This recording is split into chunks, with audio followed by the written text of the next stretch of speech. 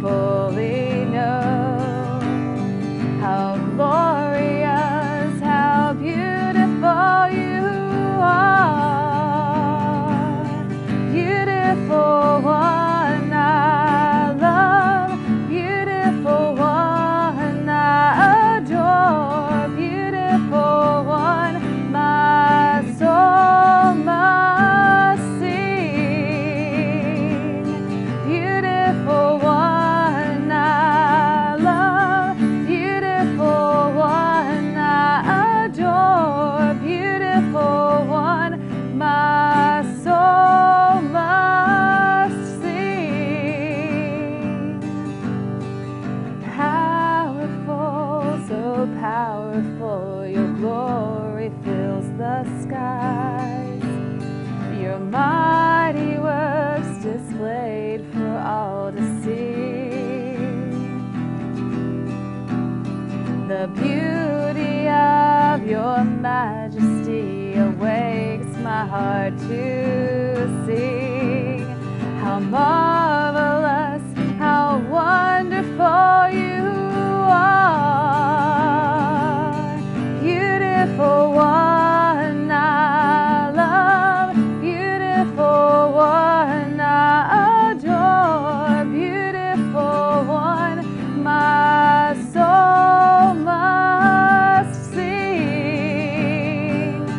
Beautiful one I love, beautiful one I adore, beautiful one my soul must sing. You opened my eyes to your wonders anew. You captured my heart with this love, 'cause nothing on else is as beautiful as you. You opened my eyes to your wonders anew. You captured my heart with this love, 'cause nothing on earth is as beautiful as you. Beautiful one I love, beautiful one I adore, beautiful one my soul must sing. Beautiful one I love, beautiful one I adore, beautiful one my soul must sing. You opened my eyes to your wonders anew. You captured my heart with this love, 'cause nothing on earth is as beautiful as you. Into my heart, into my heart. Come into my heart, Lord Jesus. Come in today, come in to stay. Come into my heart, Lord Jesus.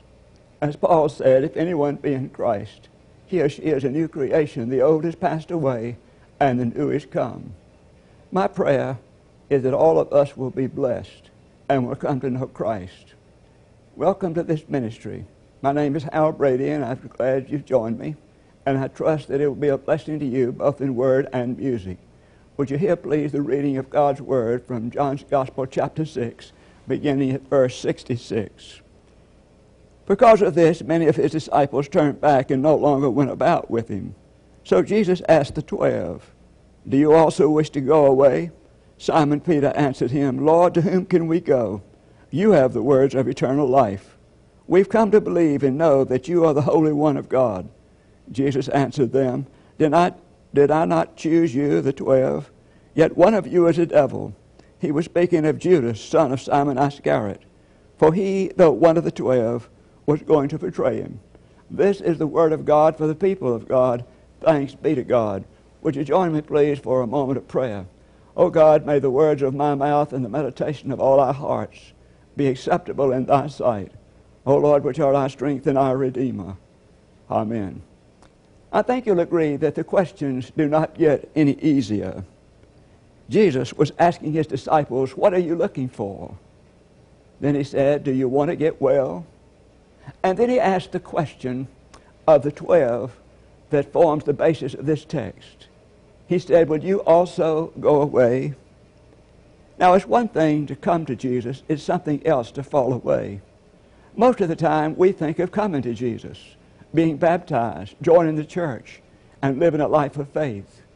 And believe me, I thank God for every single person like that. But there are a number of others who, like the people in this text, turn their backs on Christ and walk away. In the early days of aviation, there was an 80-year-old man who had never been up on an airplane. So one day he got on a plane and he rode around the airport about a 10-minute trip. When he landed, somebody said, what did you think about it? He said, fine, but I just want you to know I never did put my full weight down on the thing. That's the problem with so many Christians today. They never, ever put their full weight down on Jesus Christ and the life of faith. I repeat, but sometimes people are like those people in that text. They turn their back and walk away. Before us today is a passage of Scripture that could very well be known as a great tragedy. Through the eyes of the writer of John's Gospel, we see the beginning of the end. It appeared that everybody was coming to Jesus. His work in Jerusalem, his great works had caused many to want to be with him. Numerous people were bringing their children to be baptized by his disciples. People up in Galilee had experienced his miracles. They wanted to be a part of it. And he had had a conversation with a lady of Samaria, and because of her testimony, they wanted to be with Jesus. But in this moment, things have changed. The tone of things is completely different.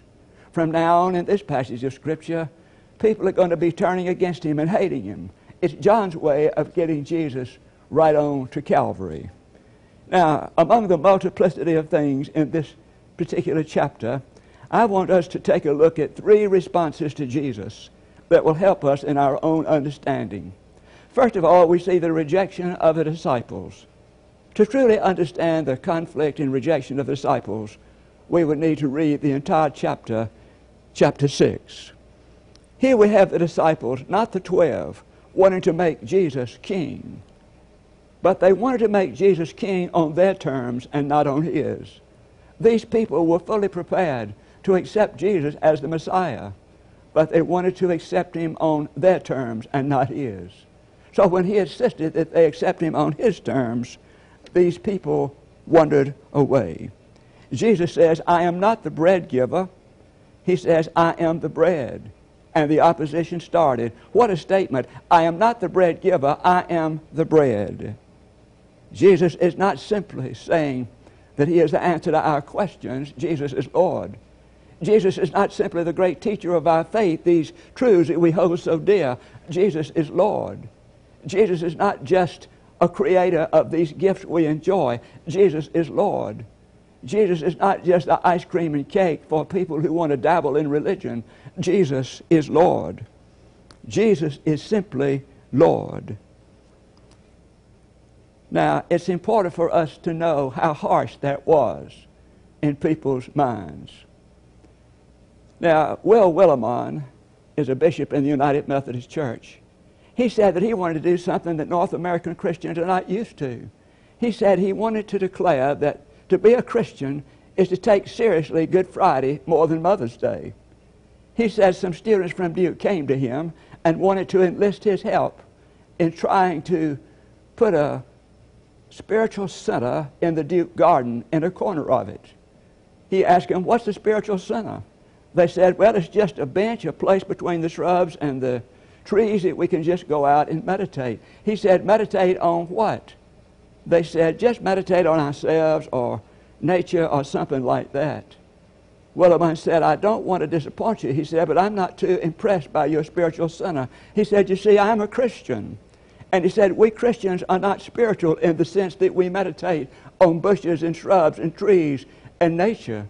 He says, when we want to find God, we have to find flesh. And in that case, we find flesh of one who died on a cross. So he said he was not going to go with them as far as the spiritual garden was concerned. Now, people wanted to follow Christ on their own terms. And so when they did, they were fine. But when Jesus said, I want you to follow me on my terms, they turned and walked away. Is it any difference in our culture today? For a few minutes, I want to share with you several reasons why I think people reject Jesus in our time. First of all, people reject Jesus because they do not know him. They do not know him.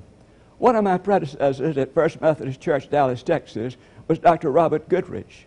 Not long ago, I was reading one of his books of sermons, and I came across a sermon he had entitled, The Stranger of Main Street. He opened that sermon by saying Jesus is called the Stranger of Galilee, but he could also be called the Stranger of Main Street. Now, Jesus is known practically all over the world on every main street. He's known by everybody, but he's not followed. His love is frequently understood. His mission is frequently understood. So people do not know him as they need to. Part of the problem, I think, is people do not have any recollection of their experience of Christ. They came into the church for various reasons. They liked the preacher. They liked the people. They joined with a group. But many of these people never came because they experienced Christ as their Savior. Consequently, it's easy to fall away. It's easy to fall away. But because people don't know him, they're very much like the pale Galilean in Swinburne's poem, where he was more of an affliction than a Savior. And then another reason why people reject Jesus is because of the actions and attitudes of some of his followers. You know, if Christians act like that, then I don't want to have any part of it. Dr. John Killinger was describing a Thanksgiving service in one of his churches. He said after the service they were gathered around talking, just having an interesting time. But he said then a man came up. He was shabbily dressed. He said he walked over to them and he said, "Do you have any food? I'm hungry." Then they came to find out that this man was a street person. He had plastic bags around his feet. He had bloodstains on his face. He said he had AIDS. And when he admitted he had AIDS, his family wouldn't claim him. They wouldn't let him back in the house. He'd been out and he'd been beaten up the night before in the park. Dr. Killinger said, "We don't have any food, but we have some coffee." So Dr. Killinger went inside to get the coffee. While he was in there, he called the shelter and got him a room and also got him a hot meal. But while Dr. Killinger was inside, this person from the streets looked at Dr. Killinger's wife's necklace, and he said, "That's a beautiful necklace." He said, "I wonder if I might touch it." She said, "Yes."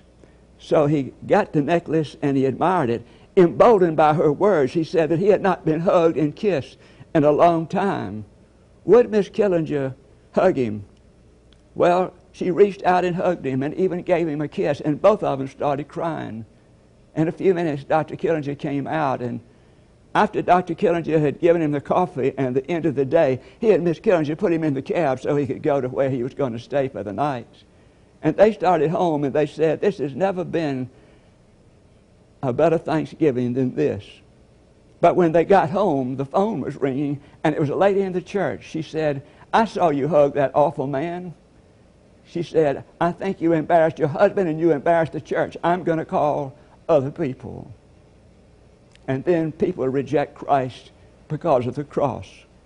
Whenever the cross gets involved, you may be sure people will turn their backs on Jesus.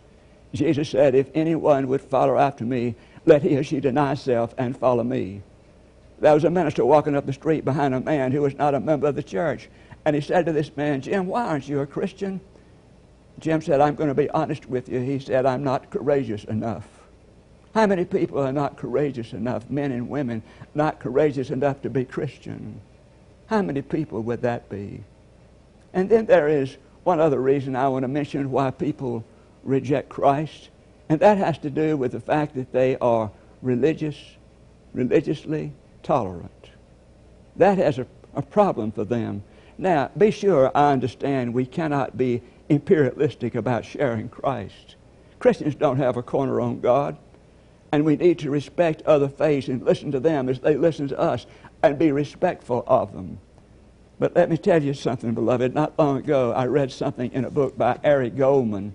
It was called The Search for God at Harvard. That was quite disturbing, and I just simply want to share this with you. He said, one of the most elusive things to me during my early days at divinity school was, to my great surprise, the Christian experience.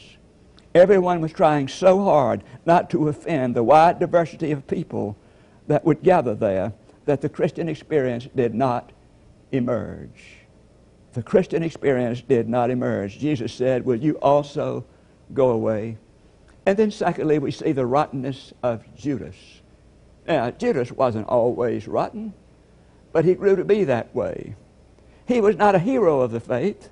Judas proved to be the villain of the faith. But at first, I'm absolutely sure Judas was excited as the other disciples were excited. He was absolutely amazed at the whole business of this kingdom movement. He had to be, or Jesus wouldn't have selected him. And like the others, he was excited about Jesus' teaching. He was thrilled at his miracles. He was happy about the fact, and he was amazed that people just wanted to touch the hem of his garments.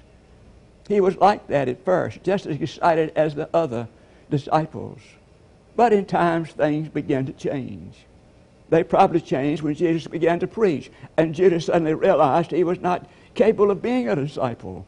Jesus said, you got to deny yourself and take up your cross and follow me. Jesus said, turn the other cheek. Jesus said, pray for those who persecute you. Jesus said, you've got to forgive people 70 times 7.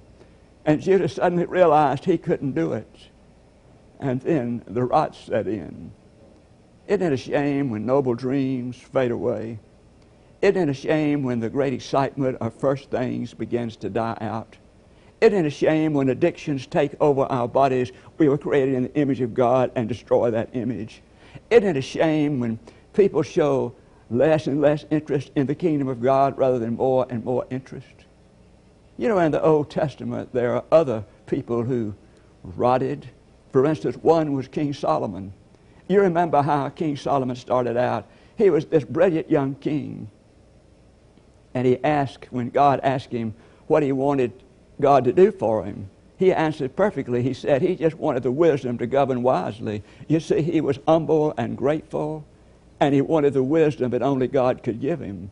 But then the rot started setting in. You remember he was warned not to have so many wives and to build temples to their gods, but he did not pay attention to any of the warnings. He was not faithful. The rot set in, and he was done. The kingdom divided after he died. Israel split apart after he died. And then I think it was Chuck Swindoll that talked about the fact when he made a speech to graduates of seminaries or university campuses, he would always say, don't show me your honors today. He said, come back in 30 years and I'll be glad to see them. I'll congratulate you on the 4 or 5 or 6 years it took you to graduate. But he said, come back in 30 years after you have been consistent for 30 years in your faithfulness, and then I'll applaud you. And then there's this terrible story of an artist who was painting a picture of the Last Supper. It was a beautiful picture. When he first started, this artist picked out, he found this young man with a beautiful transcendent glory about his face and a purity of his life, and he painted him as Christ. Then as time went on, he painted the other disciples. But finally they got to the end of the picture, and he had to find somebody for Judas. So he went into the lowest haunts of the town to find somebody that was depraved and vicious. And he found somebody that was totally depraved and vicious looking. And he painted him as Judas. When he finished the painting, the man who sat there as Judas said, you know, you've painted me before. And the artist said, no, surely not. He said, yes, you painted me first of all as Christ. What a tragedy. The rot sets in, discipleship dies. We see the rottenness of Judas. And then thirdly, we see the resolve of Peter. We see the resolve of Peter. The question was asked, Jesus said, will you also go away? And Simon Peter answered, Lord, to whom shall we go? You have the words of eternal life. Is there anybody that would feel better about themselves than Peter did at that moment when he stood up for Jesus Christ? There are other times when it was a thrill to be a process of the yelling for Jesus. People were coming to Jesus, but now things have changed. Things were totally different. People were going away from Jesus. The 12 were wavering in their own faith, and Peter stood up and said this. Peter said, I'm going to be with him no matter who else goes away. I'm going to be with him no matter who else goes away. What a powerful statement on his part. To Peter, the simple fact is, Jesus Christ was the only one to whom to go. For Peter, Jesus had the words of eternal life, and his loyalty was built around a personal relationship with Jesus Christ. Let me say this, Christianity is not the acceptance of some kind of philosophy of life. Christianity is not affirming some kind of theory. Christianity is not intellectually arriving at a faith. Christianity is a personal response to Jesus Christ. Paul said over and over again, he talked about in Christo. He was describing himself and other Christians who allowed Christ to live in them, that changed them so much that their lives were completely different. That's what he was talking about, and that's what it means to be converted. Your life is completely different from what it used to be. E. Stanley Jones, the great missionary, said he had met a man in Africa whose name was After. He said he asked somebody about it. He said, that's a strange name. Why is he called After? They said, well, his life was changed so much when he met Jesus Christ. He based everything before on the existence of Christ, and then he changed. Before it was different. After the existence of Christ, he was changed. It was After. So we called him After. It seems appropriate to me. Do you remember Oliver Wendell Holmes in The Autocrat at the Breakfast Table? The author affirmed 3 Johns. John as he saw himself, John as his neighbors see him, John as he really was. Dr. Holmes, you really missed it. You didn't add a 4th. John as you could have become in Jesus Christ. Jesus said, will you also go away? And with Simon Peter we said, Lord, to whom shall we go? You have the words of eternal life. Let us pray. Lord, we're grateful for this day and this time together. We're thankful for the Christ who is indeed Lord.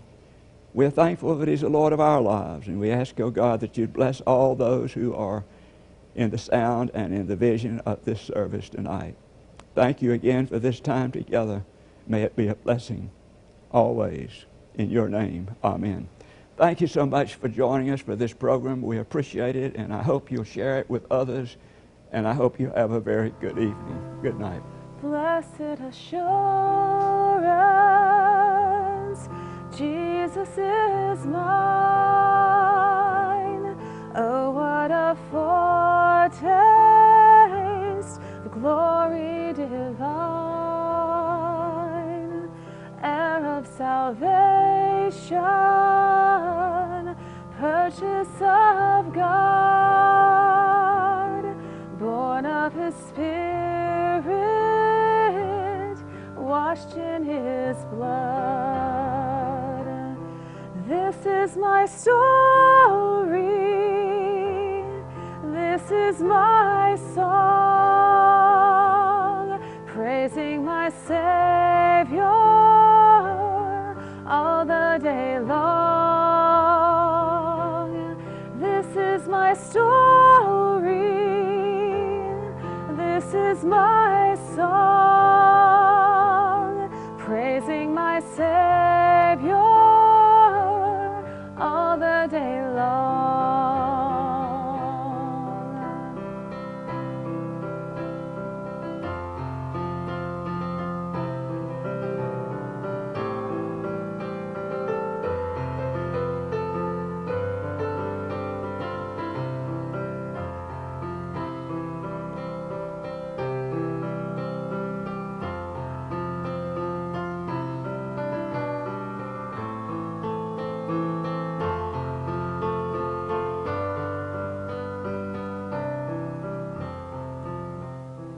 Perfect submission, all is at rest. I and my Savior am happy and blessed, watching and waiting, looking above,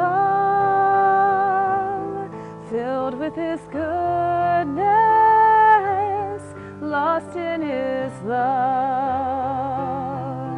This is my story, this is my song, my Savior all the day long. This is my story, this is my song, praising my Savior all the day long.